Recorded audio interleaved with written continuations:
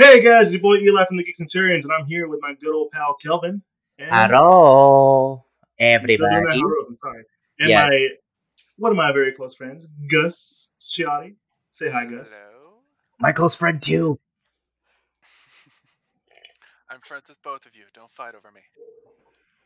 Please, that's what you want. Maybe. You just wish one of us were more prettier. Maybe that too. So, guys, we're here. We're gonna be talking about something like a little more. I would say not. I wouldn't say politically, but it's a little more interesting. We want to talk about diversity. So you have in this episode, you got yourself a Hispanic, you got yourself a young Vietnamese part of the Asian society, all that good stuff, and a clearly white guy who's what do you consider yourself? I guess again. I consider myself Italian for the most part. Oh, okay. Fought long enough to get people to pronounce my last name right, so I'm Italian. Also, what is your what else are you? I'm also gay. There you go. That's what I was looking for. That's look. Let's- It's obvious when I open my mouth. I am gay. I have no shame in it. I have no shame. I'm not going to be one of those guys that calls you out and says, "What makes you assume that I'm gay?" Maybe. Eli, we're gonna have to put you to diversity course. No, And I know a course you can go through. the reason we have all the I'm mentioning this because we're even talking about diversity and representation and basically in all forms of media, whether it be from like comics, anime, gaming, and all that stuff. Because we're a geek podcast and we like to talk about that kind of stuff, but also we like to bring in that intellectual discussion, and that's why I brought Gus, who fills in a good part of that role and is actually very knowledgeable in most of that stuff. Thank you. I can see those blushes, Gus, but a little bit. Yeah, a little bit. It's So we're just gonna start off. you wine talking. That too. So just gonna start off for each one of us is like why for us diversity and representation is so important. And Gus, since you're like the new guy, I'll let you start it off. Why diversity and representation is so important for me, I would say, it's just nice to have a gay character in a game sometimes, you know? And there are more of them now, but it's never the protagonist, or you've even noticed with movies like recently The Lion King, one of the biggest problems people had with the live action Lion King, or not necessarily a problem, but just something that people pointed out, was that Scar didn't sound as effeminate and devious as he did in the Flamboyant. as flamboyant, yeah, that's the word, as flamboyant as he did in the animated series. And a lot of people were wondering why that was.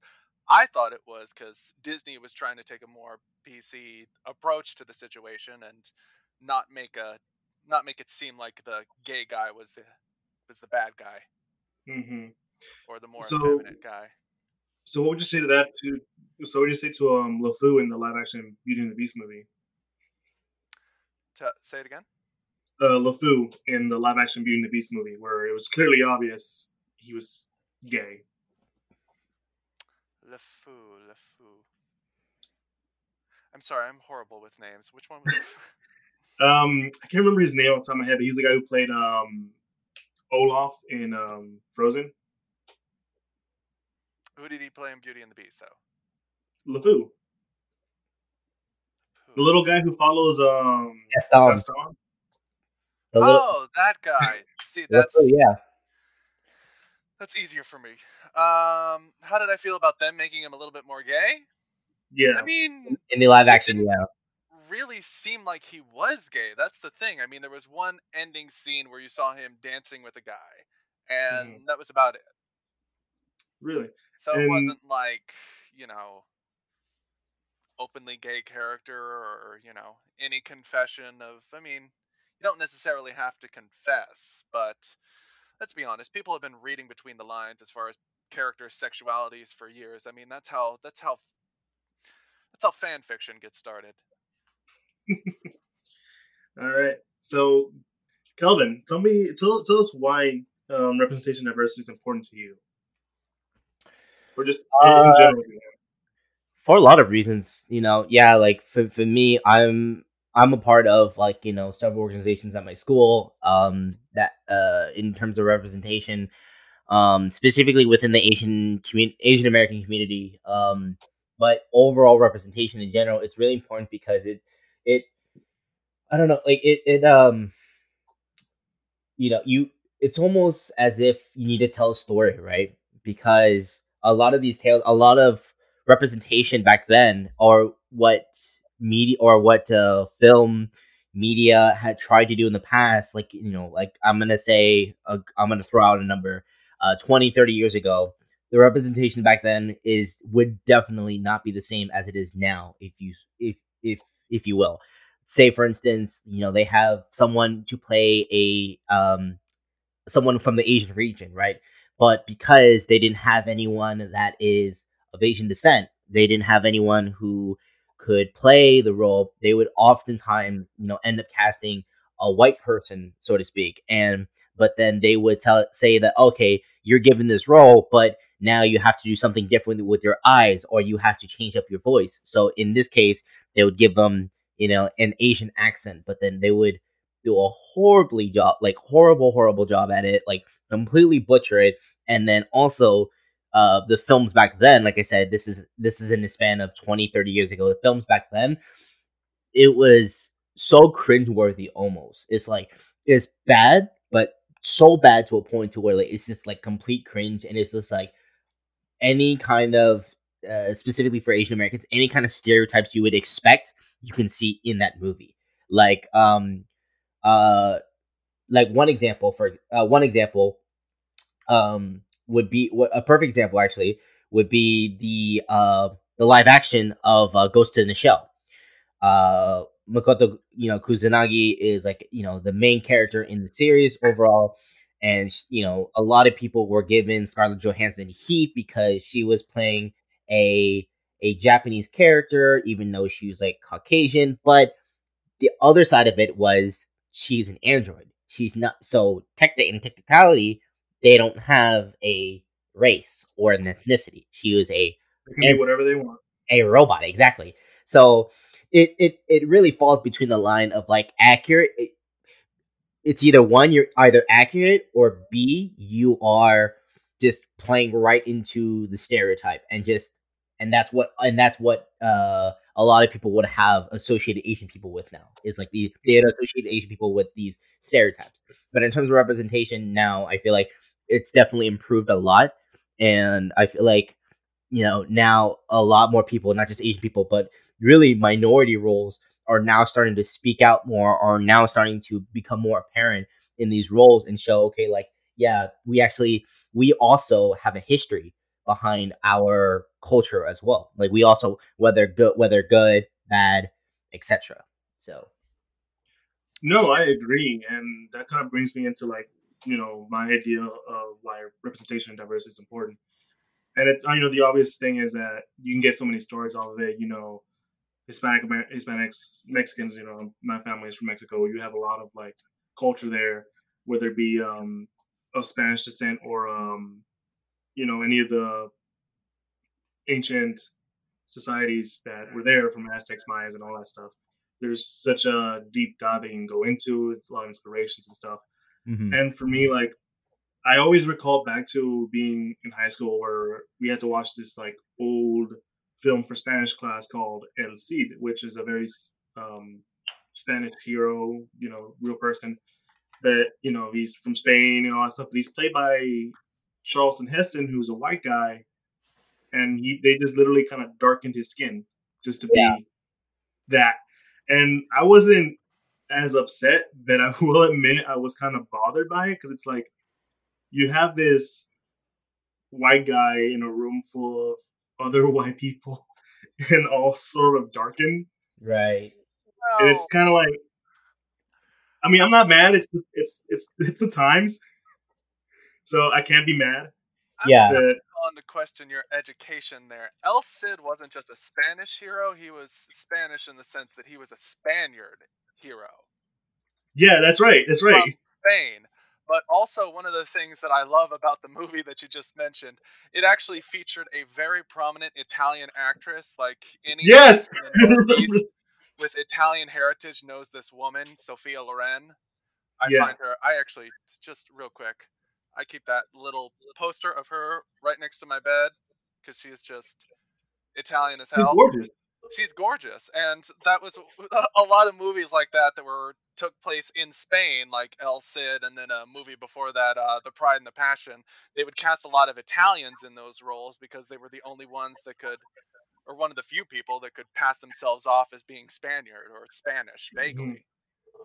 Which is weird coming from knowing it as a someone who knows that kind of stuff. Is like, eh, it's fine. I guess it's fine. It's fine. Yeah, I feel like The I mentioned reflection is a before. little off, but it's fine. Yeah, like I mentioned before, like the idea of representation, especially within media, is like, you take the idea of what whether the story is and the story can be based off of many things, right? So it could either be like, based off of true events in history. It could be, a time period or a time period, but with fictional characters. Any kind of story base, but then you have these characters who are clearly not of, this either race or ethnicity, and yet you're having them play, someone who should be clearly this particular race or ethnicity in the movie, but is portrayed by somebody else. Like one of the biggest ones for sure. I forgot which one it was, but it was with Emma Stone and Bradley Cooper, Oh, and the Hawaiian one. they basically said that Emma Stone was half Hawaiian, half Chinese, and I'm like, are you kidding me? It's like it wasn't even. I wasn't even physically upset. That's I was that's see, that's the like, same argument that I'm people just had for like, Johnny Depp and what? what was it, Yeah, I'm just the like, Lone circling Ranger. what? Yeah, I'm just circling through my head. I'm like, what was the casting directors like thinking? It's like, okay, oh cool, yeah, we have this girl who is from the island of Hawaii, so who is Hawaiian descent, but also she's half Chinese. But oh, let's go ahead and cast Emma Stone because she's already a notable actor or actress. Let's go ahead and cast her in. Not discrediting Emma Stone for her previous roles, but still, it's like the moment the casting directors made that choice, I'm like, it Well, wasn't and even then upsetting. It was just more of just like real, like what's going through y'all's head? And so like, and then I'm gonna calm you down there, Kelvin. I'm gonna calm you down there yeah, I was just because like, what's like going through y'all's head? Which is I know, Kelvin. I know. It's just for me, like it's one of those things that we've talked about like numerous times. We had a whole episode. We had a section of a whole episode on. It's just that they always try to go with that bigger name kind of person. that's true. Normally, I'm if I see some dude who isn't Hispanic playing a notably Hispanic person if it's clearly obvious that person's supposed to be Hispanic, then you choose someone else. I'm like, that bothers me. We've had that discussion before, and I guess you were gonna say something.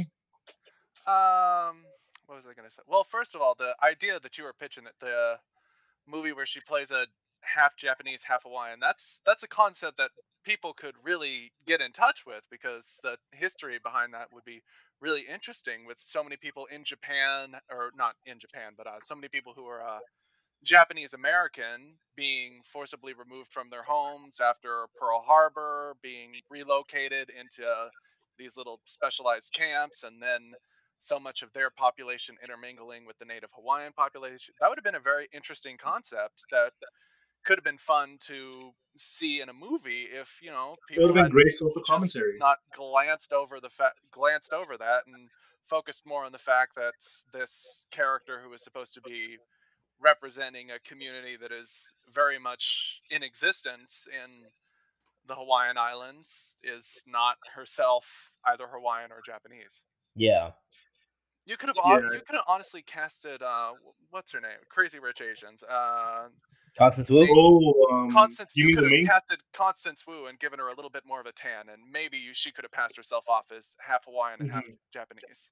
Yeah, That's another thing I wanted to bring up. I actually mentioned the name of a actress to you once, Kelvin. It was a bit yeah. more of a joke, but Oh man, she is. This I is just what I'm remember this. wondering: is it is it a possibility that there's such a gold standard for people in specific minorities for being an actor that they feel they can't reach that, or it's not necessary to reach that, or that if they try to reach that they'll be sort of overshadowing their legacy. Because there's one really prominent Asian actress. She was of Mhm. Chinese descent, and she's considered to be the first Chinese American Hollywood movie star. Her name is Anna May Wong.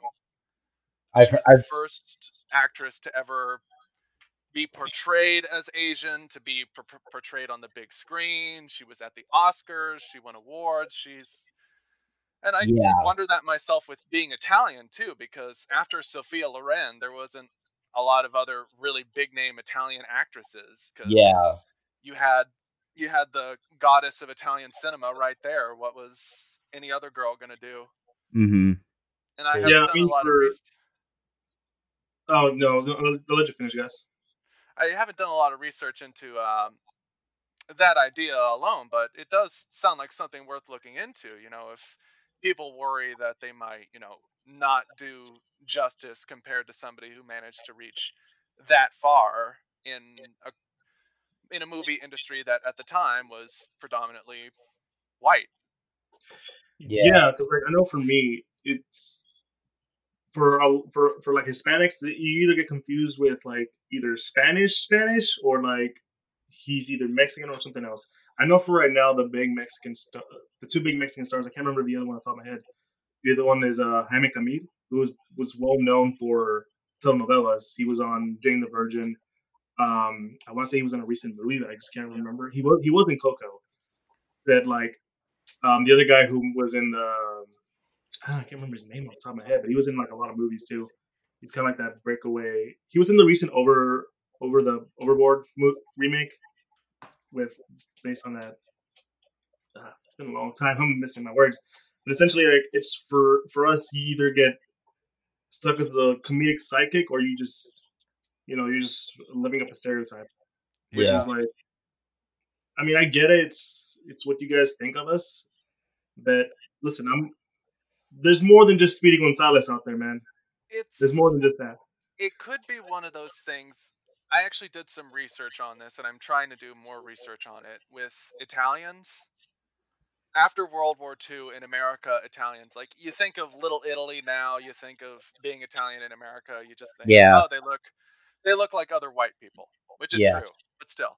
And back in the day, Little Italy wasn't just a place that you went to go get good pizza. It was a place that, hell, my grandfather stuck around that place because it was the only place that he couldn't get his ass kicked for being Italian.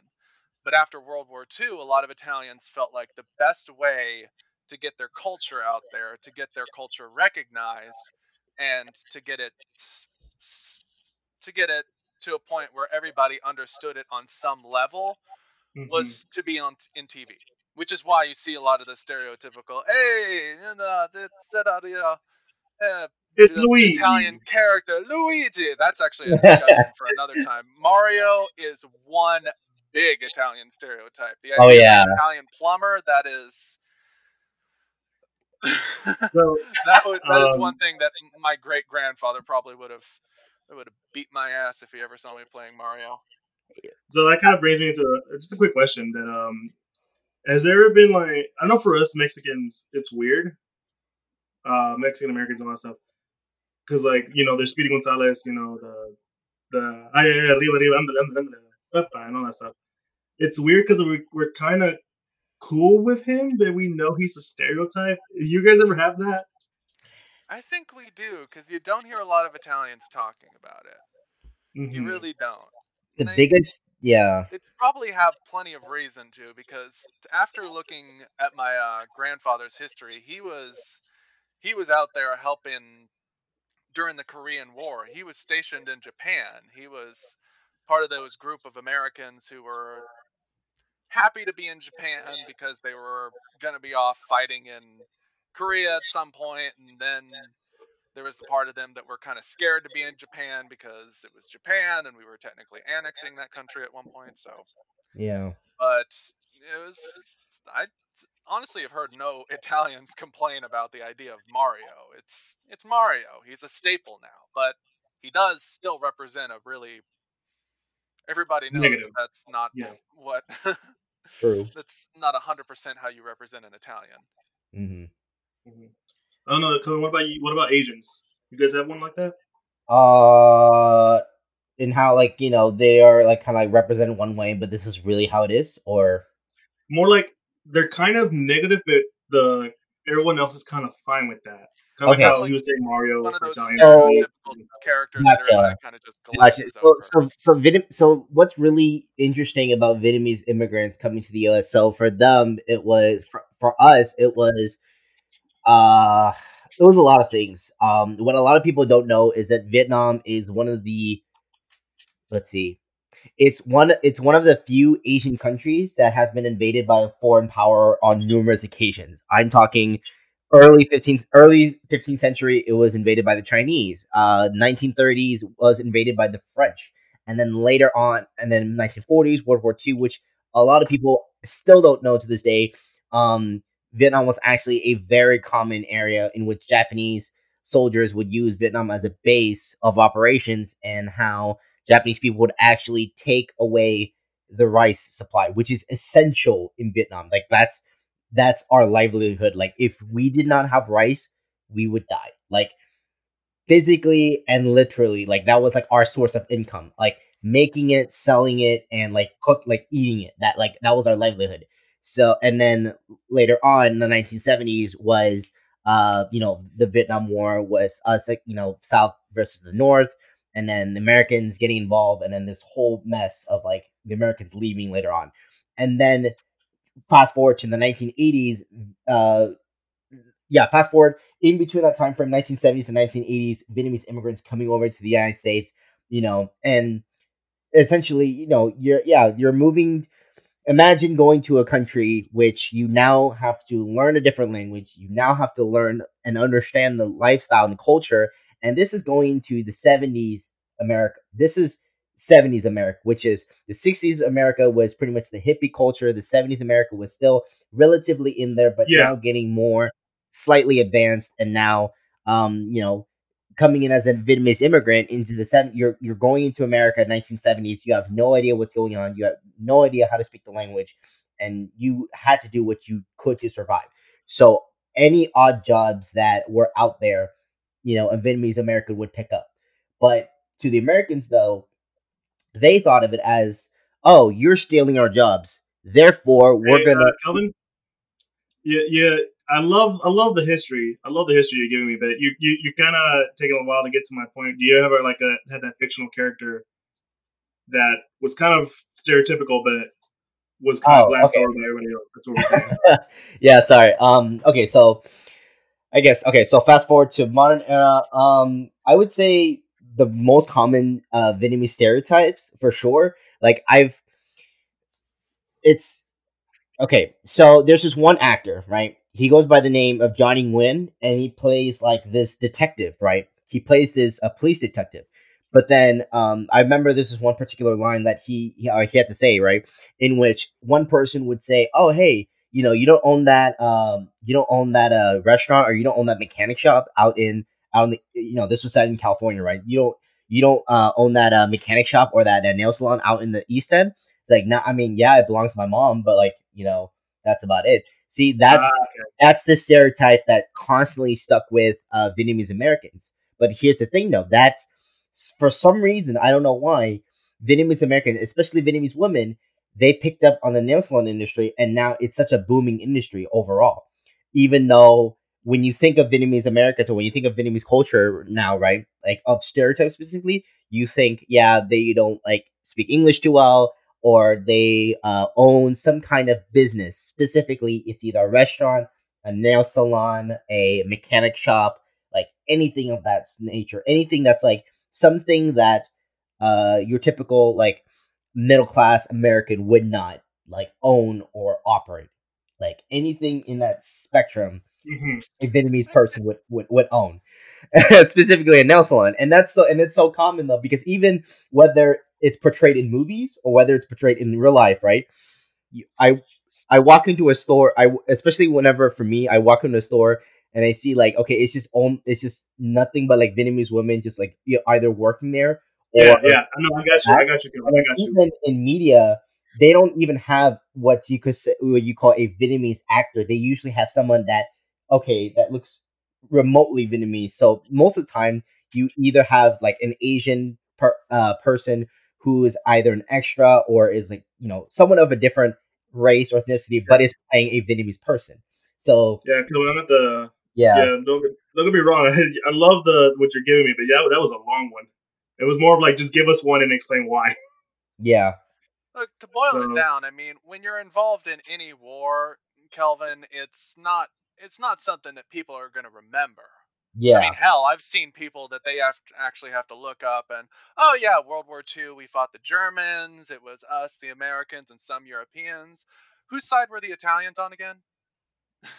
They, People don't realize that people remember, oh yeah, Mussolini. What war was he in? No, nobody this knows this shit. And as yeah, far this as hurts me because representation I is love World War concerned, II history. it's hey, it's a fun history, and that's why we love making so many video games about it. But last time Mhm. I heard Italy mentioned in anything World War II related, it was in a World War II zombie movie, and I'm trying to remember the name of it. I think it was Was it last year. Overlord? Overlord, that's it. yeah.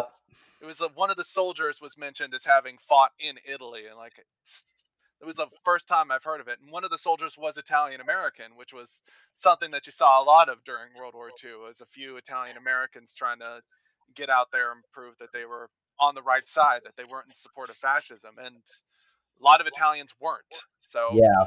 that's Mhm. one thing with war, and it gets misrepresented and or misrepresented in everything from movies to video games to it's just not a I lot will to I work will with. yeah, I And will add also, this. Yeah. I'm sorry, guys. Go ahead. as far as the actors are concerned, they will put anybody in a role if there's not somebody from a pool that they can pull from, Right. or anybody that's just not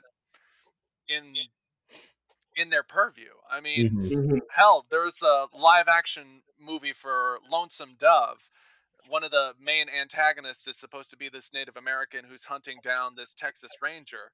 They didn't get a Native American guy to play him. They got a Mexican guy to play him and dressed him up to look like a Native American. Yeah. I'm sorry. Um, it's sorry for you. I mean, hey, that's he could have been a good Mexican actor. I think he's dead now, but he could have played a good Mexican role, but instead he was playing a Native American role. Yeah. Yeah, no, I've seen those kind of stuff. Like it's like I said earlier, we get generalized a lot into like different stuff. I mean, don't get me wrong, I love Danny Trejo, but whenever you need that, the hood character, the hood Mexican, that'd be like, oh, hey Holmes, hey man, what you doing? Kind of stuff. He's always it's either him or it's like some other actor, like the guy from like the guy who played Louise in Ant Man. Like it's always like him or someone Javier else. Pena? Yeah, Yeah. like he's like one of those guys who always shows up and everything, and it's like you kind of more here to fill up a role. I don't blame you. You're trying to get food money on the table for your kids and stuff. But it's very noticeable when that's all we're kind of thought about. And don't Yeah. get me wrong, this is a great conversation. But let's move on to why is it important for like media, whether it be comics, gaming, and all that stuff, to show that kind of stuff? Hmm. Because there's a point where we just kind of want something like genuine. Like I don't know, Gus, have you had that moment where you see something on TV or anything like that where like, wow, I'm being represented in a great way, in a great fashion?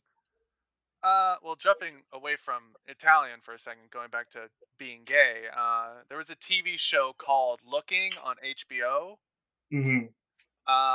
Only lasted about 2 seasons. I was kind of sad about that, but I felt it was good representation because it talked a lot about. It was this gay guy in San Diego, and he was a designer for a video game company. So he was designing, helping put together characters. He was putting together worlds. He was one of the designers for video games. And one of the lines that really spoke to me was when somebody asked him, he mentioned in a conversation they were releasing a game. He said I'd always play as the female character, and I'd always remember growing up wondering why I always wanted to play as the female character. And I remember before I even came out, my sister asking me, do you want to play as? I remember guys saying that they play as the female character because they want to check out the girls' asses when they're running across the screen. Is that why you want to play as a female character? It was like, no, I just want to play as a female character. So it wasn't until I saw the show and heard this character asked, why do you always play as a female character? And as a gay guy, he said, well, as a gay guy, I feel, like playing as a female character, I feel, a certain sympathy with the role. I feel a certain sympathy with that kind of character. We're both marginalized, discriminated against, under appreciated. We're both assumed as being, sort of meek and not as tough as we might actually be. And that's a lot of what the gay guys and the straight women, kind of jive with in video games, and why you see a lot of Mhm. gay guys playing as women in video games. And that was the first time I felt like, wow, that's actually true, because when I started playing video games, there were no romance options. If you played as a male character and decided that you wanted to have a conversation in the game where you actually could have your character say I'm gay, or have a romance option like in a BioWare game where you could romance a male character. It was more just, I could play as a girl and sympathize with the plight of being a very feminine character not very who's not perceived as being strong, or as tough as some of the more masculine characters. And on top of that, be able to, if the game provided it, romance guys, because I'm gay and Yeah, that's what I want to do. And you know yeah. so it was I know for me, like the one show that I always go to when talking about like just great Hispanic representation doesn't be Mexican is Jane the Virgin, which is like, for one, you have an entire cast that is of different, like the main characters are Venezuelan, and there's the one character Jaime Camil who's the big Mexican soap opera guy. He comes in and he's like talking stuff. But what I really love was the relationship between every one of them. You had like a very religious grandmother, kind of a loose mother, and a very uh, the main character Jane, who's very who wants to represent her family well. She wants to do hard work. She's a hard worker, and she wants to make her family proud, which is really why I like gel so well with all those characters. They're representing something that you know I see that all the time in my family. When my grandma's around, I'm gonna be like, hola, hola, abuelita, how are you? And then she gives me a little, you know, cross signal, and I'm like, yes. And then I give her a kiss on the cheek and all that kind of stuff. It's very, and I see that in Jane the Virgin, and that really connected with me because that's how we are. We're very family oriented. I mean, don't get me wrong. Sometimes family can be a little, but we're as a family, we usually stay together as a unit. I'm not gonna lie, you throughout this like, for now we're still in COVID, we're somehow still getting together. And I'm like, come on, guys, this is a pandemic. There should be not more than 10 people in this house. We are one per person away from this. Keep that baby away from me. that is that is the one thing that I always loved about the similarity between Italian and Mexican culture, because we're the same way. I'm calling second cousins and hearing that they're staying at home now with all two of their siblings and both of their parents, even though one of them had already moved out of the house. Two of them had actually moved out of the house, but their mom is just like, okay, we got to keep everybody together in this one space while COVID's going on, so that we know that we're all safe and that we're all together. And Yeah. me as an Italian, just having to give up the idea that physical contact can't be bad. That's Kelvin, do you have a show or something that, just you're just so happy to see just your culture being represented so well? Or it could be a Um, movie too if you want. if you say so Crazy Rich Asians, we won't judge you. Crazy Rich. I was kind of expecting him to say that. Although, okay, I will. On a side note for that particular movie, yes, although I did enjoy the movie overall, but you know, I can't really say much on the side of Crazy Rich Asians in the fact that the majority of the movie itself did take place in Singapore, and even I have a couple of Singapore friends or friends or whoever who are from that region. They even they themselves will say Crazy Rich Asians does not represent what Singapore is. They only represent like that top 1%, like Mm. the rich side of Singapore. But there's also the middle class. There's also the lower class that the movie did not like highlight a lot. And it just so happens that the entire movie, it did highlight. When your title is Crazy Rich, It you're gonna kind of focus on that. it Yeah. kind of explains it in itself. But in terms of like my culture, Vietnamese culture, what I'm really excited, or no, not so much excited, but like I'm really glad that they were able to make a movie about this, which is a more of a social issue, is about the human trafficking that is still going on in Vietnam, specifically the when it comes to like teenage or yeah, or preteens or teenage Yeah, girls being as the usual like that human trafficking trafficking stuff. in Vietnam. There's this one movie right now that's on Netflix. It's called Fury, and it's actually it's spelled Furie, so it's spelled that way. I'm not sure why, but basically the movie itself is about a mother who's trying to raise her daughter in Vietnam, right? And they were trying to find enough money to move to America, but in the process, her daughter gets kidnapped. Her daughter gets kidnapped and abducted, and she finds out that she gets thrown into a sex trafficking ring, and she does whatever it takes because it's like a parent trying to find their kid. She pretty much the whole goes the whole 9 yards of, I think that's the way you say it. Yeah, she goes the whole 9 yards of straight up doing she straight up Liam Neeson's like Taken, So and how is it does supposed to be whatever like? it takes to find their kid and knock out or kill whoever it is, the abductors or people associated with the abductors, just to get their daughter back.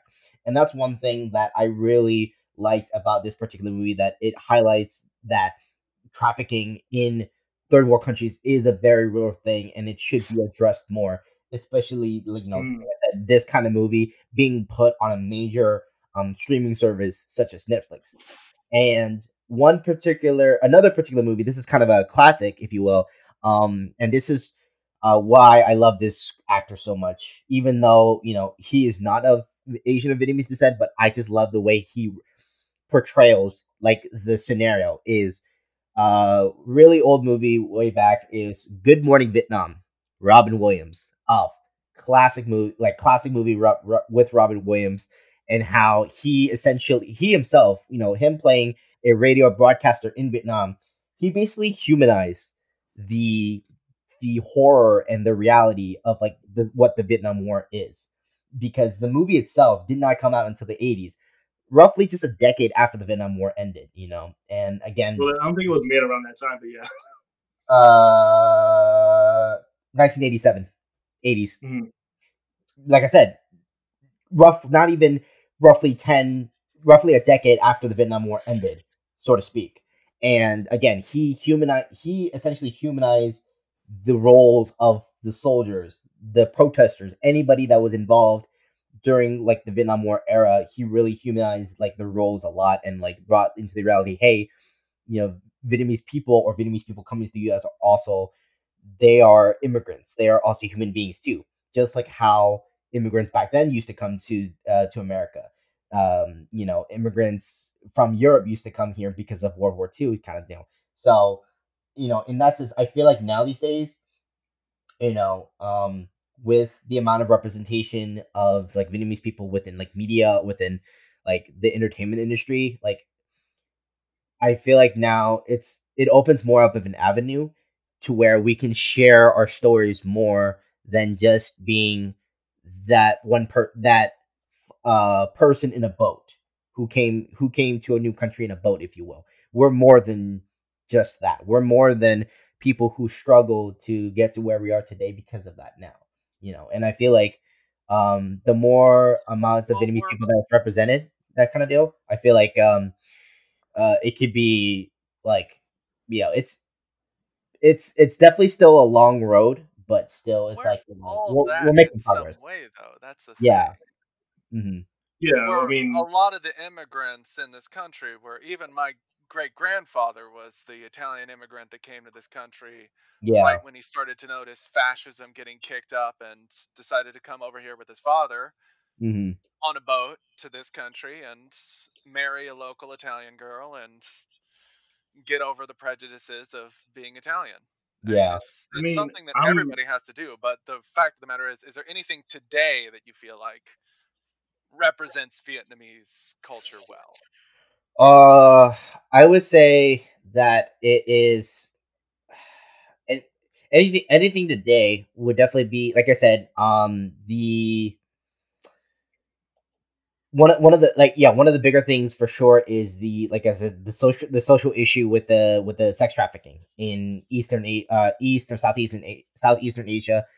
Now these days there's a lot of represent not necessarily representation, but there's it's being brought more into the light by a lot of nonprofit that organizations. we're talking about representation here. Yeah, like I said, um, a lot of non-profit organizations. Representation like as a characters or in Oh, it's a movies or character. in Okay. TV Yeah, shows or Um. I can't think of any either on your side, Yeah, like but it's I haven't done a lot of research into that. yeah, like I feel like now they should do some more representation instead of like, or no, not instead of, but in the case of just like in like film Can I or ask you media something? in general. Can I Yeah. ask you something, Calvin? What's up? There's a lot of like if you talk to Italians, it's this there's a lot of regional disputes. Yeah. Like I can say that I love Sophia Loren Hmm. as an Italian actress. Yeah. Every Italian will say that they love Sophia Loren.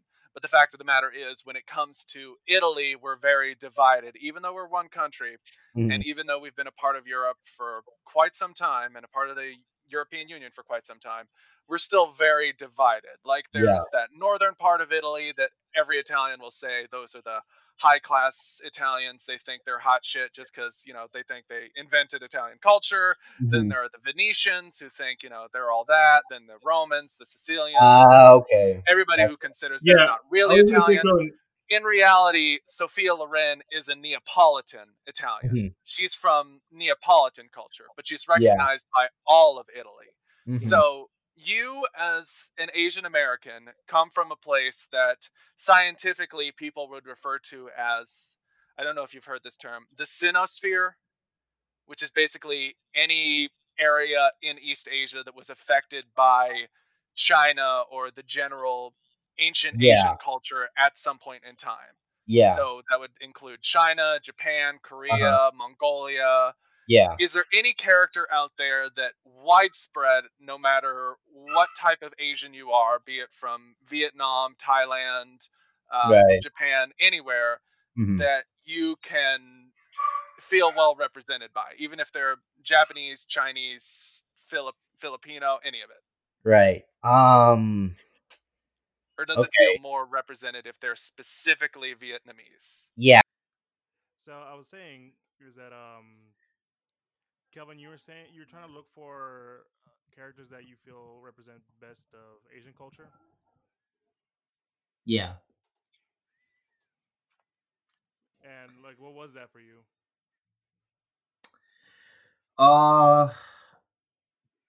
So like, which of the characters for me would be like best represented? Yeah, Okay, so like I said before, I'd say Miss Swan. easily for I personally don't know of Miss Swan. I personally don't know it. really. Um, yeah, I actually, like, I've heard of the name, but I don't, like, I haven't like done like further like research. Or I haven't like looked into it that often. But characters wise, I would say definitely associated with like the Asian American community for sure. With the top two easily would be Uncle from Jackie Chan Adventures, and then also Kamala Khan, from the Marvel both, well, from the Marvel Cinematic Universe, Which is or weird. Marvel Universe. I'm sorry, yeah. She's barely coming into the Um, MCU wise, so it's weird. yeah, so Marvel Universe, if you will. Um, like, I because what Marvel has done is they done a really good job at highlighting her cultural heritage with it, which is, essentially she is Pakistani American, and they've really highlighted a lot of like that features well, especially her interaction with her mother, whom, like, we've Pakistani mothers tend to be very precise. They tend to be very strict. Like, everything has to be, like, set according to the rules. And although the second generation might see it as bothersome, but as from the mother standpoint, it's just the mother doing her job, or the mother doing No, what she can to make sure she's well taken care of. Now, so Kevin, I find it yeah. interesting that you bring up Kamala Khan. She's more of a Middle Eastern character than hmm than a common Asian character. Is there like a difference for that, or are there actually some similarities between the two? So so it so to clarify on that, Eli, it was official. Like, a lot of people, when she first came out, or whenever she was first released, a lot of people had assumed that she was of Middle Eastern origin. But it's actually confirmed later on. I'm not sure if in the comics or not, but it was confirmed later on that she is considered the first Pakistani American hero No, no, no, no, on no. the But what scene. I'm saying, Kelvin, is that are people of the Middle East She would considered Asians? she would be considered Um, South Asian, Kelvin, whereas you, yeah, being Vietnamese, would be considered East Asian. Southeast Asian, yeah. Southeast The Asian, Middle East Asian. Eastern, yeah.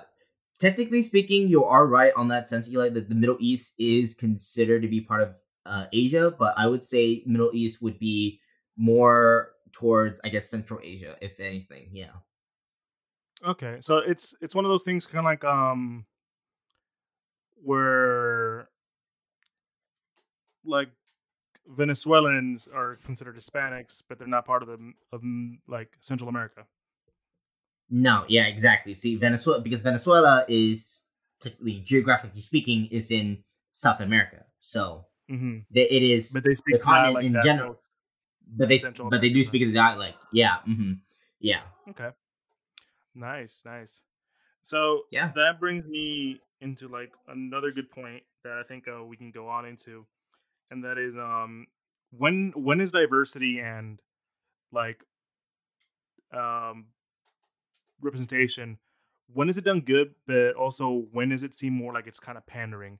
And Gus, I know you have talked about this before, and we went on this numerous times, especially with some of in comics, more of the recent releases of like the new Warriors and Children of the Atom, which for you was very distasteful. I guess I would say. Yes.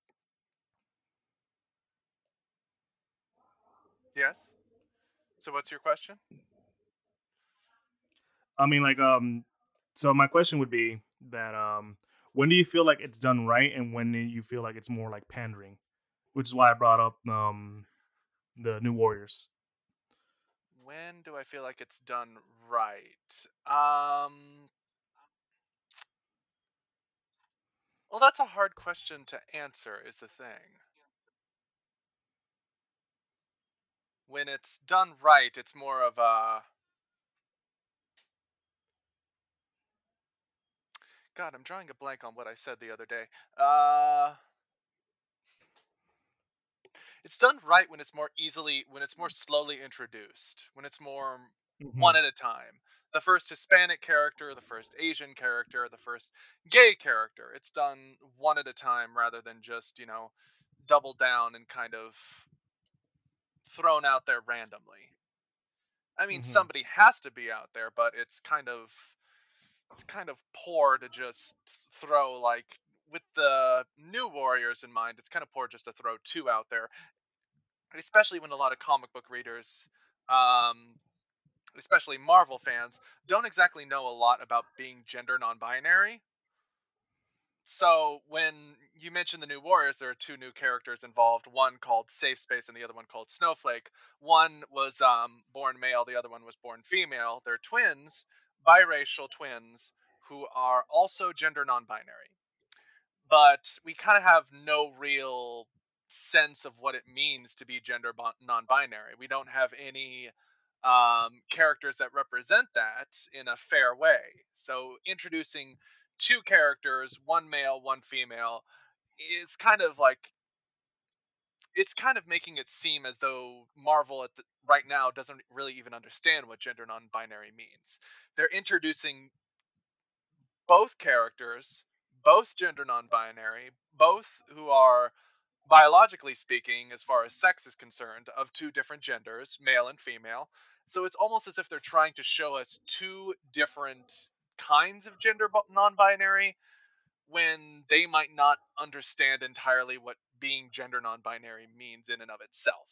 So just Mm-hmm. introducing two right off the bat there. And also the names just don't seem like they would represent either members they don't seem like they would represent well either members of the LGBT community or people who are biracial, because the name Safe Space kind of sounds like it's more of a joke than an actual name for a superhero. Like, sounds like something that a more conservative comic book writer would write off as a more um, parody of a PC character than an actual character representing Yeah. LGBT politically correct culture. So, and then the other Right. one, Snowflake. It's just an offensive name for people who are biracial or who are of African American heritage and act more white. So the fact that the character is biracial and the name is very offensive to people who are both biracial and black is just doubling down. So it's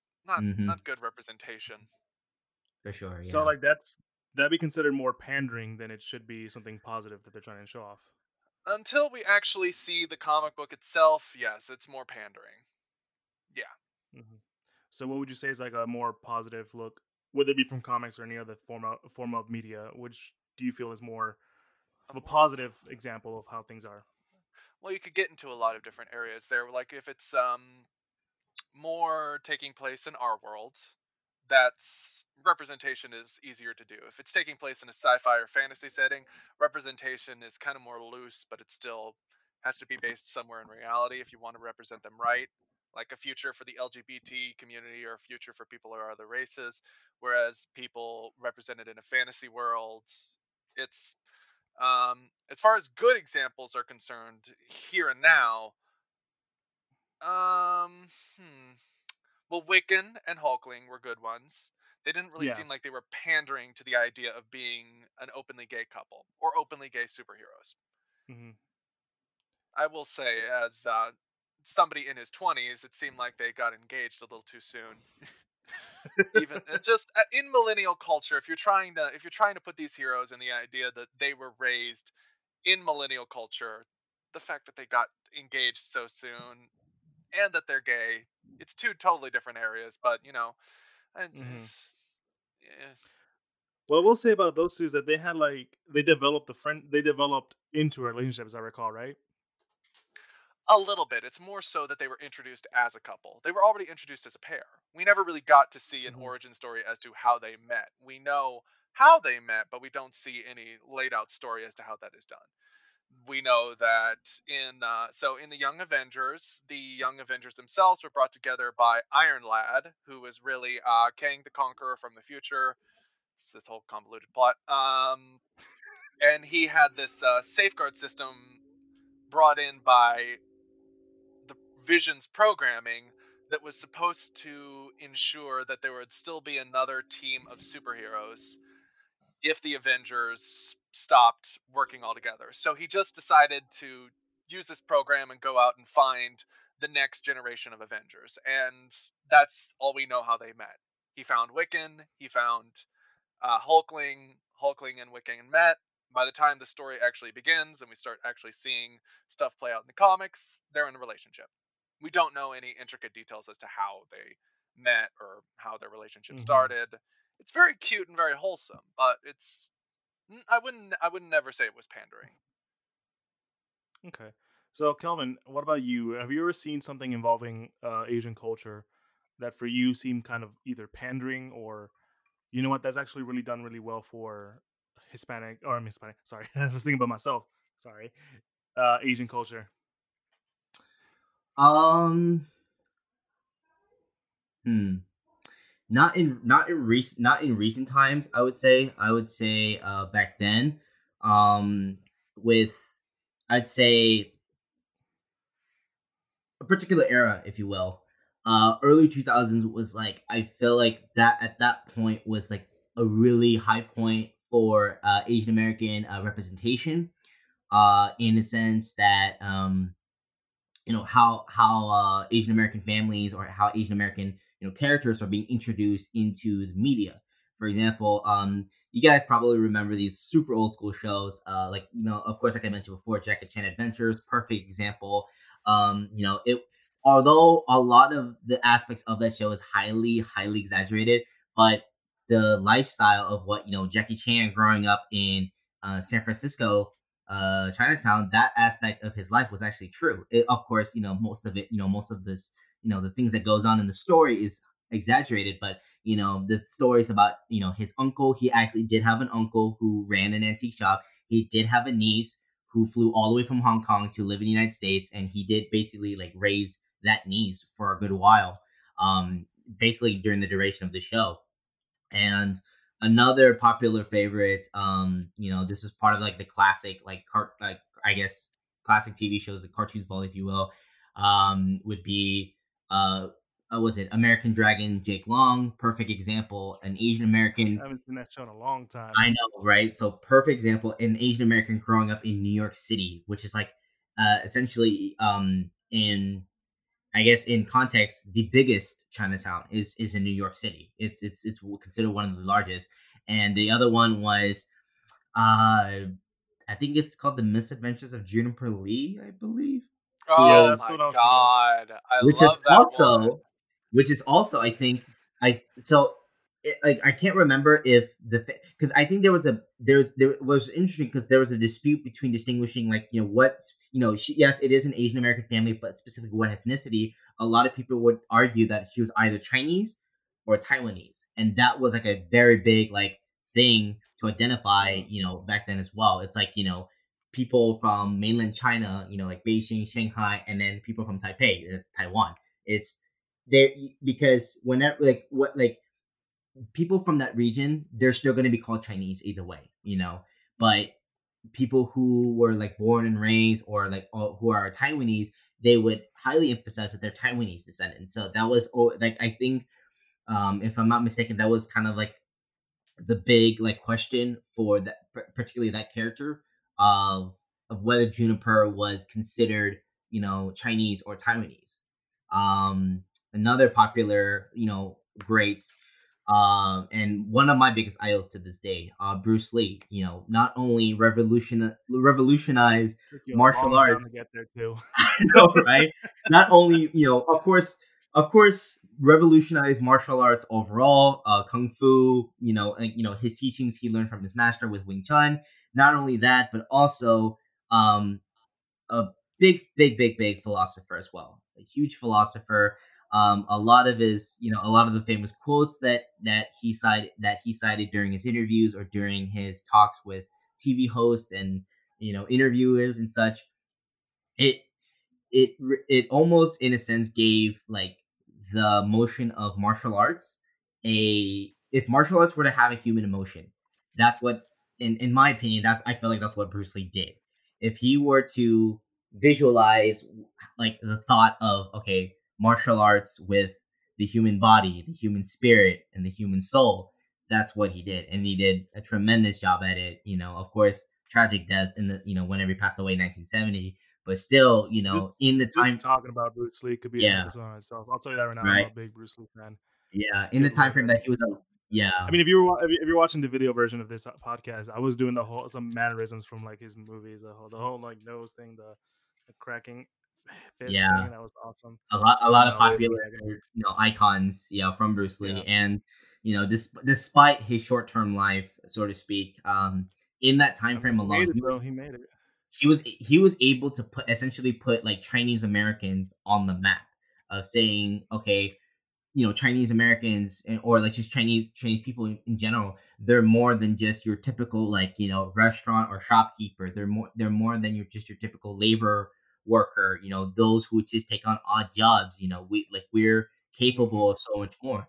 And I feel like he really set the grounds for future generations of Asian American actors, martial artists, filmmakers, voice actors, like etc. He's really Oh, of set course. the foundation for that. Now, let me ask you this, Cohen. Is there, whenever you think, it doesn't have to be a character in of itself. It can be like something you saw on a show Yeah. that you felt was more kind of pandering. Like, I get your intentions, but I feel like it, it came off the wrong way. Kind of like we were talking about some of the Marvel Hmm. characters from Marvel that are supposed to be like this sort of gender fluid, um, homosexual, asexual, and all that stuff that doesn't really come out as well. Do you Yeah. have one? Can you think of one Hmm. that is for Asian society or Asian culture? See, so for the Asian culture and the Asian society, like in the sense of like gender equality or LGBTQ Well, awareness. I'm saying pandering. I'm Oh, pandering. yeah. So like, yeah, but still, in that sense, though, it's like the fact it's kind of in the middle, if you will, because it's leaning more towards okay, like either being very open about it or just being like subtle about it. There's not really like more of one side. Okay, this person is clearly Asian American, but they are LGBTQ or they Well, are I'm yeah, not saying their sexual orientations and stuff. yeah. I'm saying do them as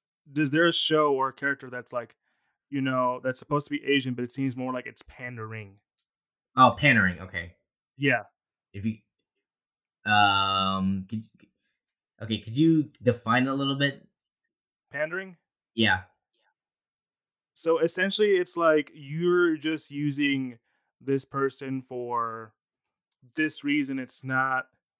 While the intentions may be kind, it doesn't Mhm. come out as what you want it to be. Okay. Gotcha. Yeah. So like Right. yeah, Gotcha. In terms of diversity, for sure. Like the kind of shows where yes, they are trying to promote diversity, but it's almost kind of like okay, you have a white person, a black person, and a Hispanic person. Oh, we need an Asian person. Almost kind of like a checklist, if you will.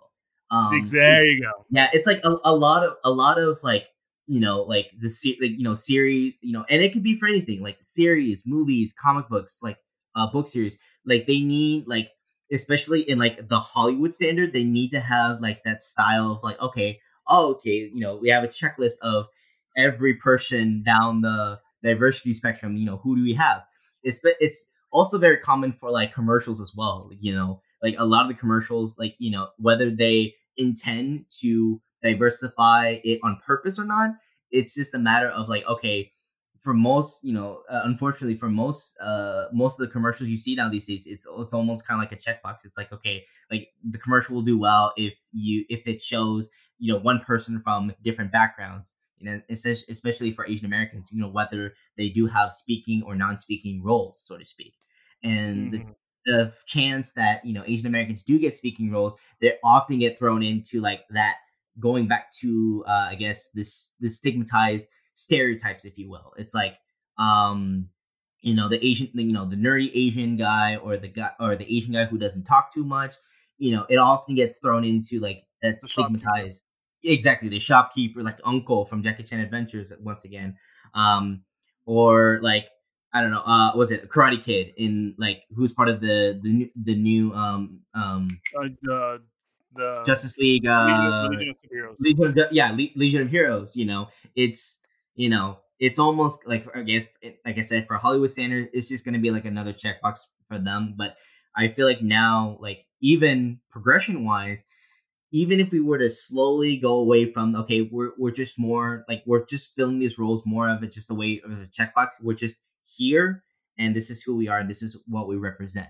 Just leave it at that. Mhm. You don't have to pretend or It sugarcoat doesn't the checkbox idea, so to it speak. doesn't have to be a checkbox. If the person just happens to be Asian, let's just let it be Asian. Yeah, just let the person Yeah. be Asian, like whether a major or a minor role, like it doesn't matter. It's just a Mhm. matter of okay, like giving that person the opportunity to be on the screen. That's the first and foremost thing.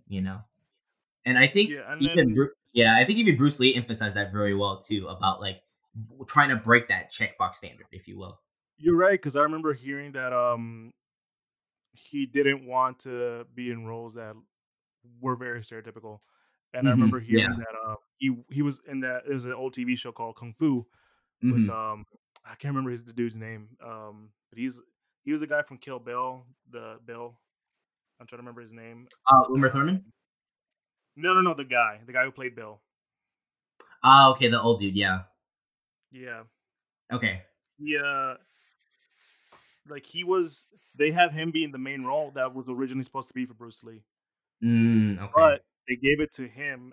His name, I can't remember his name right now. It's David Carraway. Yeah. He is the main star of the show. He's just like this white dude who went to Asia, learned how to do kung fu and Yeah. all that stuff. Hmm. White savior kind of thing. Yeah. And that role was originally supposed to be for Bruce Lee, Hmm. But but he they didn't decided want. not to Mhm. because an Asian person isn't bankable as a star. And this is Yeah. way before his whole Enter the Dragon, kind of stuff. This is way earlier than it is. I think it was when he was during the Green Hornet as Kato. Yeah, that's right. I remember that. Yeah. So Yeah, yeah, and I felt like even Bruce's role in Kato, it almost in a way. I mean, this is just my opinion. I feel like his role as Kato almost kind of like undermined his actual ability. Like, yeah, he was the sidekick who happened to be martial arts savvy, and then that was and it only even had one season too. It didn't have a long run, um, but I felt like, that the role of Kato could have been more expanded, if you will. Having him more than just okay, like the personal like sidekick and the chauffeur of like the Green Hornet. So it feels the stereotype at the same time, but he was able to rise above it and like kind of be the one of the big stars because like I don't think hardly anyone knows the name of the other actors aside from just Bruce Lee. yeah, that's true. And just moving forward to like my things that I consider like done well and like pandering. I know from the comics, there's two characters I always go to like that's an example of pandering, and also one that's just a good example. The first one being like Robbie Reyes, Ghost Rider, Yeah, who's like he they don't emphasize that he's like Hispanic. He's like no, he's clearly Hispanic. He's clearly comes from this area that is very there's a lot of violence, a lot of gang violence, and what he wants most of all is to ensure that there's a positive role for his younger brother, who seriously, I swear to God, he's dyslexic. He's got a stuttering issue, and he's in a wheelchair. I'm just okay. Come on now, this is and one of that's those things. and that's the younger brother of That's the Robbie younger Reyes. brother, and it's like okay, calm down. That's a little too much for a tragic backstory. But no, but he essentially, his whole thing is, trying to provide for his family, which is very, um, if you are someone of Hispanic descent, especially like for me, I'll say that for Mexicans, the whole family thing is a huge thing. You always try to look out for family, make sure family's well and kept. And whenever I think of a pandering, and don't get me wrong, this character is great, but I feel like this character solo run, her own personal book, was just I don't think it was intent. I don't want to say it was intentional. I think it was just wasn't. I don't think the writer was ready for this kind of stuff. But it was Yeah, America Chavez and Gus. He and I have talked about this numerous times about how because not only is she Hispanic, she's also lesbian. So she's also representing the LGBTQ community. which And is an important thing to represent. Gay is not yes, of something course. that exists in only, one specific culture, one specific area. But being gay or being LGBT is something that is different across all areas. So representing her as Mhm. LGBT and Hispanic is still important because being LGBT in a Hispanic family is much different than being LGBT in a white family, in a black family, and Of course, Asian, Hindu, whatever, Asian, Indian, European, whatever area, Italian. culture, religion. yeah, Yeah, and like it's the way they wrote her. I didn't agree with. They kind of basically made her kind of like a literal illegal alien if you wanted to put it down. She came from a planet that's basically all She of came from another Latino America. planet, and she was in Hispanic. which in which the planet was just all women and they're All women's Latinas. is. They're all Latinas Yes. and they're all lesbians. Yeah, that's it. It's not done. Granted, when in other books she's really awesome. I loved her in West Coast Avengers, where she was kind of like the kind of quote unquote little stereotypical snarky chola kind of girl. But like, Yeah. come on, man, kind of stuff. It was done in a very fun way, and it's kind of the whole writing for that book was great. Mm-hmm. But it's I don't think it. I don't want to say the person tried to intentionally make it seem like that. I think the person had good intentions, but the writing was not there. It just felt very off for someone to represent, um, like kind of Hispanics. Mm. Granted, I mean, you can come back to Yeah. you can come get her like another series where it's done better, and I wouldn't be mad and kind of stuff Yeah. because comics are always retcons. Me and Gus have talked about this before with Tony Stark. Yeah.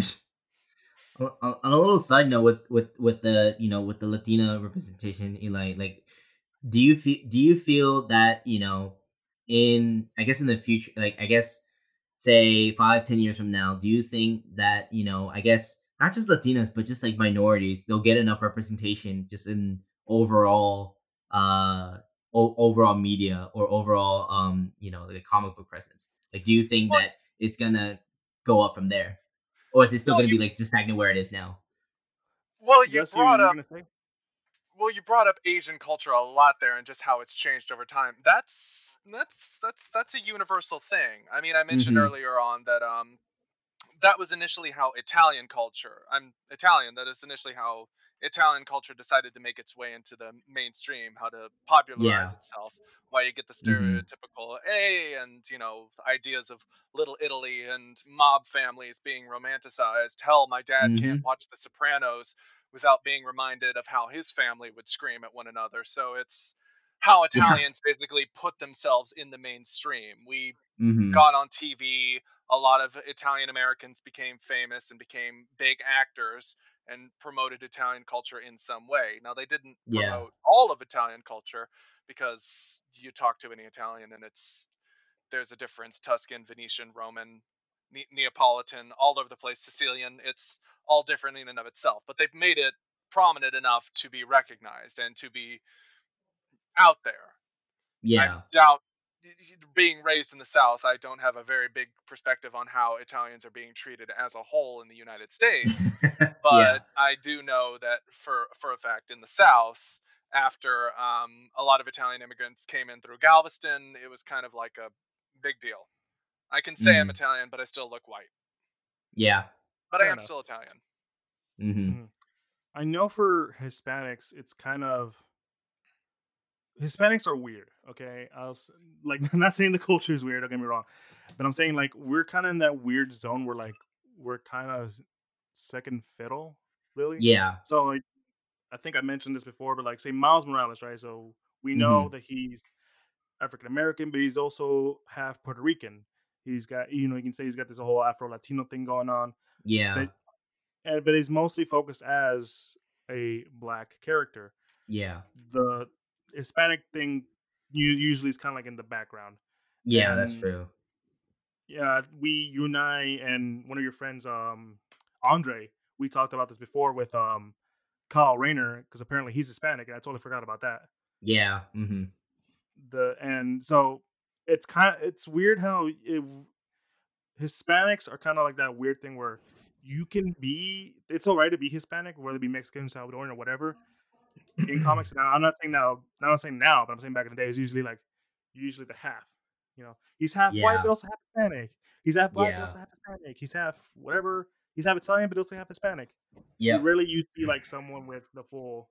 Yeah, That's I'm just kind from of how Mexico, dude. you put somebody into the mainstream, like very slowly. Hmm. Mm-hmm. Yeah, Yeah.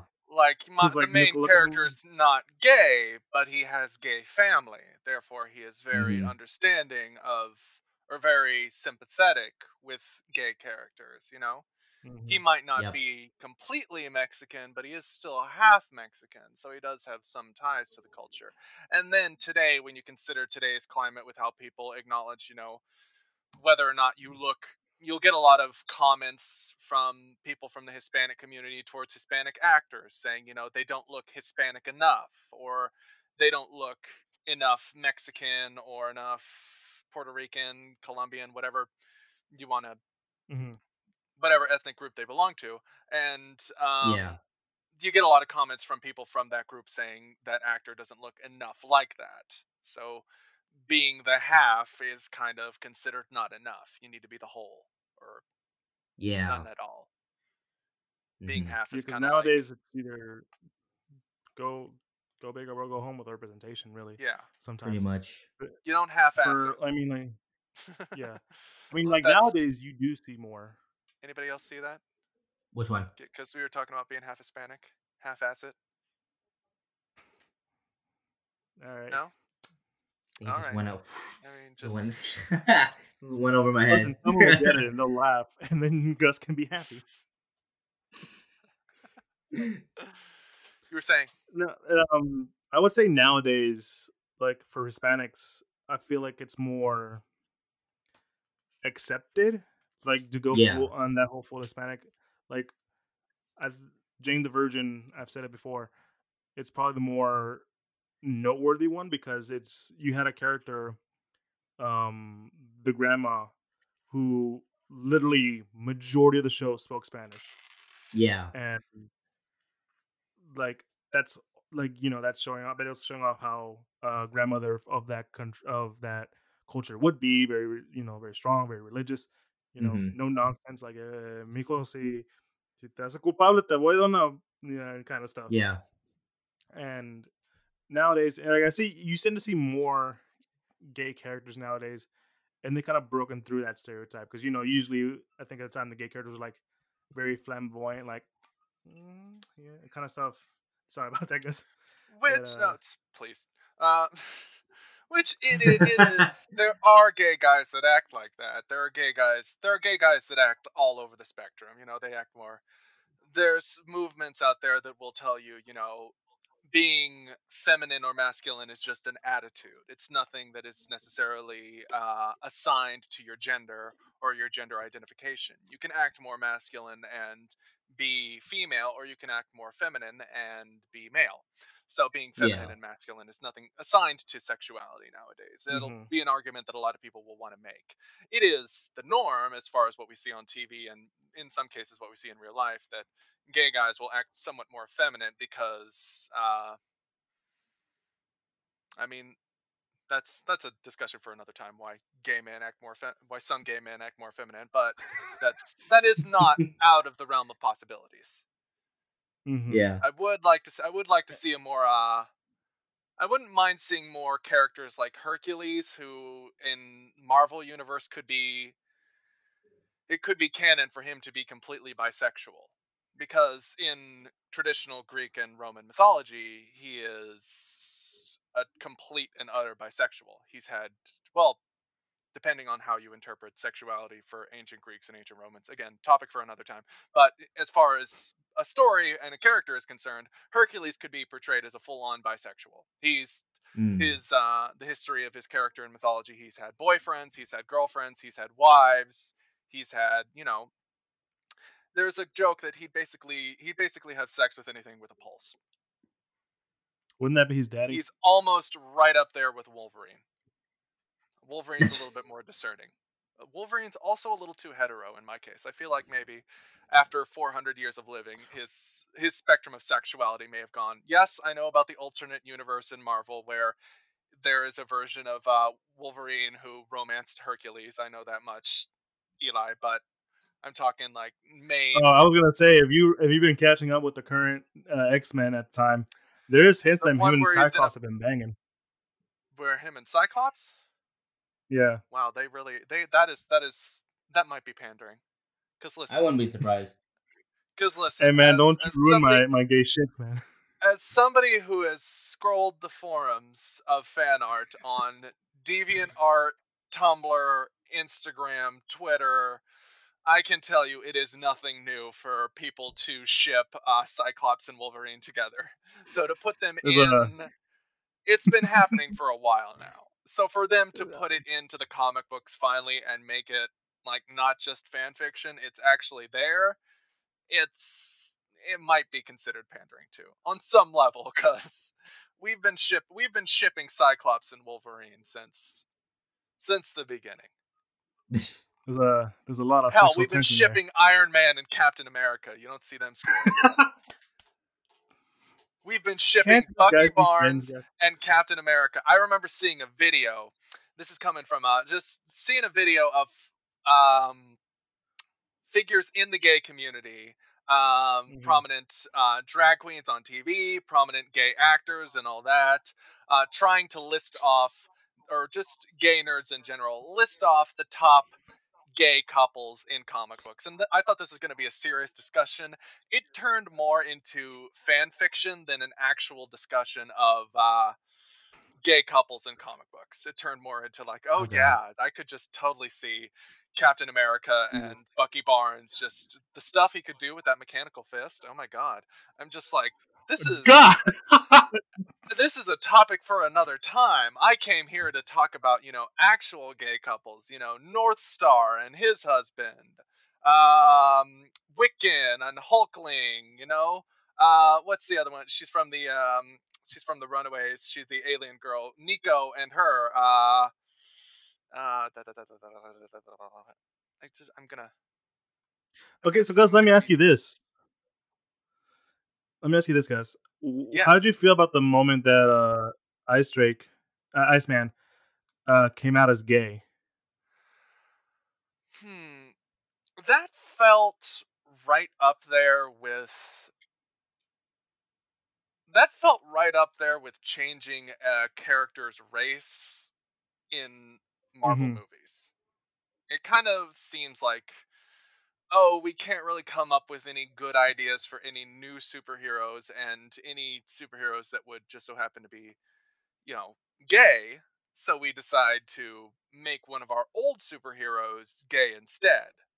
It's kind of like Hmm. representing. Don't get me wrong, I don't mind if the race or the ethnic background of a character gets shifted. If it has no real impact on who the character was, you can make any character black, Hispanic, white, whatever you want to, in any Disney movie, Disney TV show, what have you. But, as far as just randomly changing their sexuality, it's kind of like, it's a little like pandering to. Depends on how the story goes, because I do remember seeing a lot of stuff about that where Iceman was like talking about how at one point he was really considering that he might have been gay, and I don't know, it's just seems like the character's been around way too long and been through way too much and way too many romances possibly to finally come out as being gay all of a sudden. You know what I'm saying? Yeah, I get that. Because, like, I mean, people have made jokes that I think this is even before he came out as gay. People made jokes that, like, man, Iceman, he's probably gay and kind of stuff. I know there were jokes about it, and to finally turn it was Oh, kind of weird. listen, I'm from a family of nerds, all right? My mother saw Star Wars 14 times when it came out in theaters the first time. My dad, comic book nerd from the beginning. He always thought that Captain Marvel, the original Captain Marvel, Marvel, was a little uh, a little loose in the loafers. When I said that there was one of my favorite gay characters in the Marvel universe, Hulkling. He was originally the son of Captain Marvel. My dad was like, "Oh, that's kind of not surprising." I always thought Captain Marvel was a little gay sometimes. So I mean, that's not unheard of for people to think, oh, I always thought they were kind of gay sometimes, but it's Hmm. different when you decide to actually write them as gay. It would be like Hmm. Captain America suddenly coming out and admitting that he was bisexual, but even after like decades and decades and decades of living in the time period that he is now, he's all of a sudden realizing that, it would be like saying that just because he was raised in a certain time period, he wasn't comfortable with the idea of coming out as being attracted to men. So now, since he's been living in the modern era, he's been more comfortable with the idea of exploring his sexuality. And every comic book Hmm. reader would be all like, "Dude, he's been living in the modern day for how long?"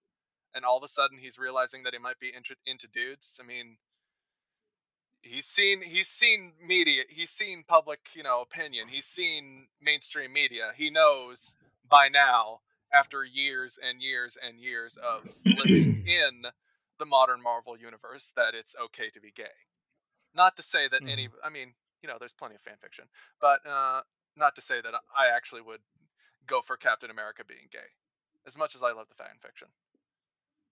I'm pretty sure you wrote it at least once. Me? No. Yeah. Surprisingly, when I write fan fiction, I write a lot of the characters straight. Really? Okay. Listen.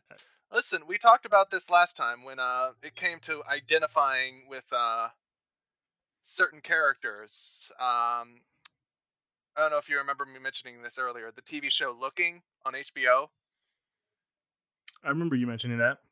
Yeah, there was one character on the TV show. He was a game designer for a video game company. He was an out gay man living in San Francisco, and during a conversation at a party for a game release, he was commenting and saying that he always liked playing as the girl. And when somebody asked him, why do you always like playing as the girl as a gay man? And he commented and said, well, as a gay man, I always just felt like, I identified with the girls in the games. The struggles that they went through, the fact that they would be considered, not quite as strong or not quite as tough as the male character counterpart in the video game, Yeah, I get and that that. they might go through some struggle in that area.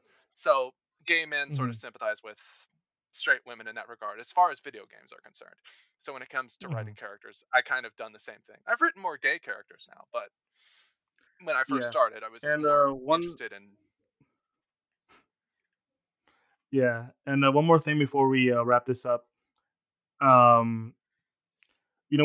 remember Gus, you and me talking about it, and Kelvin, you can add on to this too.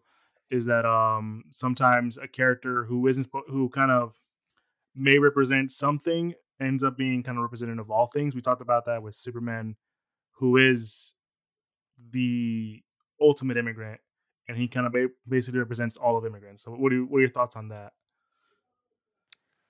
Well, the story involved in, I mentioned this before, the story involved in Superman is that he took a lot of influence himself from.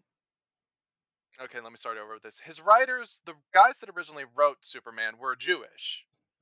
They wrote Superman basically as an idea of, their perspective as being the sons of Jewish immigrants in America at the time.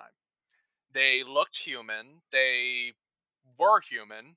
They were just like everybody else. But when you got right down to it, despite looking exactly like the majority in America, they were actually Jewish, and being Jewish at the time wasn't considered to be a good thing. And um, they incorporated a lot of that with Superman, and they incorporated a lot of Yeah. Jewish folklore with him too, with the Golem of Prague, known as the defender of the Jewish people in Prague, if ever they should be harmed there, and with Superman being the defender of humanity, using his strength only to defend those that were being hurt unjustly, which is a lot of the lore existed in Jewish folklore, in a lot of their heroes and protagonists there. So that's how they wrote Superman, which is also, you could comment on why, discussion for another time, how they make Superman seem so dark. He's the token good guy. You can't make him that dark. But yeah, Superman, as far as being an immigrant story, he is the ultimate illegal alien, but he is also a representation of, he looks human, he acts human. All he really needs is the glasses to pass off as a, human walking the streets of what is it, Metropolis? Yeah. As walking the streets of Metropolis, but in reality, he is different from everybody else. He's a defender of mankind. He's strong. Yeah, and I He think has that's something. superpowers. Yeah, I think that's something that I think all of us in a way can relate to, because that's the thing. I know for comics, that's for us like a big thing. Usually they're kind of subtle about it, but they're always kind of representative of something. Son of immigrants. We're all basically sons of children of immigrants. This is the United States. We're all something. Oh, yeah. Kelvin, your family came to the United States to escape a war. That's something that even though Superman himself, even though there is an Asian Superman now, even though Superman himself isn't Asian, you can find that kind of also represents you as an American, as someone who is from here. Am I right? Yeah, for sure. And I know that for me, because Superman, ultimate immigrant. He stands for Yeah. all that stuff that you can all agree on. Like we said earlier, it's that half idea. Superman had to be written as an immigrant because during the time, writing him as any known immigrant actually writing him as Jewish during the time, we wouldn't know who Superman was today. If Mm-hmm. they had actually written the character of Superman as a Jewish character, we would have no idea who Superman was. If it had even gotten His through name to was Melvin publishing. and stuff. His name was Melvin Sheboygalowitz Brown of Westchester, New Jersey, or some, I don't know. Yeah, so it's kind of that sort of only half. You write Superman as an immigrant, Mm-hmm. but you do it in a way that you kind of have to read into it a lot. You have to really look at it. Yeah. Whereas today, we don't want to see characters that we have to really examine and see, oh, this is the perfect example of what a immigrant is. We want to see people who are actually representing our groups, our marginalized communities. We want to actually see characters who are gay, who are Mexican, Asian, Indian, whatever, Jewish. Yeah, you're right. And we can go, like I said before, we can go into like way more into detail. We're kind of reaching our mark at near the end, because I know we didn't even discuss how the X-Men are kind of like the staple children for Oh, like minorities or yeah. anything like that. Because Mhm. like, There's staple I mean, children for being gay, I would say, I mean, come on. No yeah, no wonder they want to make so many former X-Men gay. Coming out to your family as a mutant, yeah. that is Oh, they're X-Men 2, when Bobby Drake was like, exactly. telling his parents, "Mom, Dad, I'm a mutant." No, son. Mom, Dad, I'm a mutant. Oh god, I can't. I told you not to coddle him so What's your much, dear. power? How long has Touch this it, been going on? touches the cup of tea, freezes the whole thing, and then like, See, Yeah, but and imagine if you came out to your parents as a mutant. oh my gosh, that's one of it'd those blow things. apart. It's a You, almost you know what's really perfect metaphor. you know what's really interesting about that, because like normally you expect like the parents to react in such a way that like, yeah, oh my gosh, my kid's a mutant, but really like the brother, Bobby Drake's brother, reacted to it, went upstairs and called, and ended up calling like the MRD, the Mutant Resistance Division, and I'm like, oh, so it's the brother then who like can't Yeah, like, because most of the time you don't know who's gonna be upset more about it. wasn't his brother technically Pyro, technically speaking? No, No. Like, are they established that they're siblings, or are they completely two different people? no, two different Okay, people. okay, no, yeah, I mean, you would think, because one's fire and one's ice. yeah. Exactly. One's fire, it's ice. It's Yeah. literally Todoroki split in half. That's too obvious. The Though. brother, the brother turning him in. That's a different topic entirely. That's more with the older Yeah. brother getting more attention concept. Mm-hmm. Mm-hmm. You know. So yeah, we're getting close. We're getting close to the end. Like I said, we could make a whole series of this and stuff like that, because there's so many ways you can like Let's do it. talk about it. Let's do it. Oh, that'd be awesome. Yes. Don't be the little voice in my head, Gus, please. Oh my gosh. I already am. Let's You're be gonna be like honest. what the Lucy That from voice. Enchantment. Do it. Yes. Do it. Do it. Oh, Do it. God. Do it. Do it. Do it. Do it. Do it. Do it. Do it. Do it.